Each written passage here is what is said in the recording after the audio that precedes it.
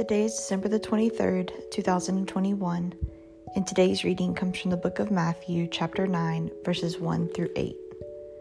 It says, Jesus stepped into a boat, crossed over, and came to his town.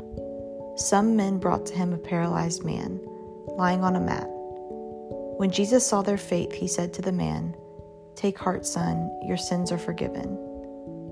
At this, some of the teachers of the law said to themselves, "This fellow is blaspheming."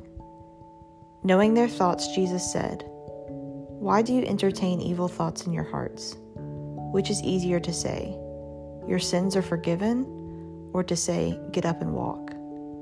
But I want you to know that the Son of Man has authority on earth to forgive sins." So he said to the paralyzed man, "Get up, take your mat, and go home." Then the man got up and went home. When the crowd saw this, they were filled with awe, and they praised God, who had given such authority to man.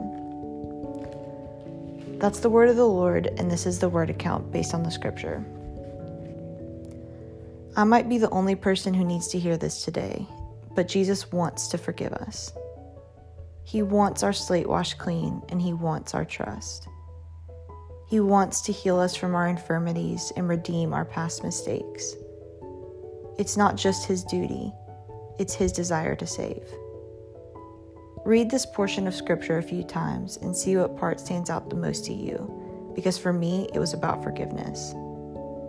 I know that Jesus loves me, but sometimes I forget that his love is relentless. He reminds me of a big brother in this passage, sticking up for his sibling in the face of bullies, providing the healing, but also the metaphorical shoulder in which the man could lean.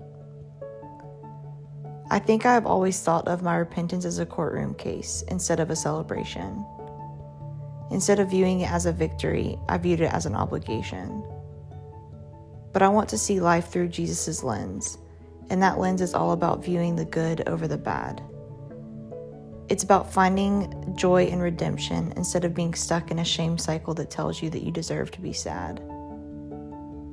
Jesus could have healed this man in a million different ways, but he chose to heal him with forgiveness. He wanted to showcase that you can come back from anything no matter how far you've crossed the limit. Jesus desires to forgive us, and more than that, he delights in the forgiveness too. He is happiest when he has all of you. Amen.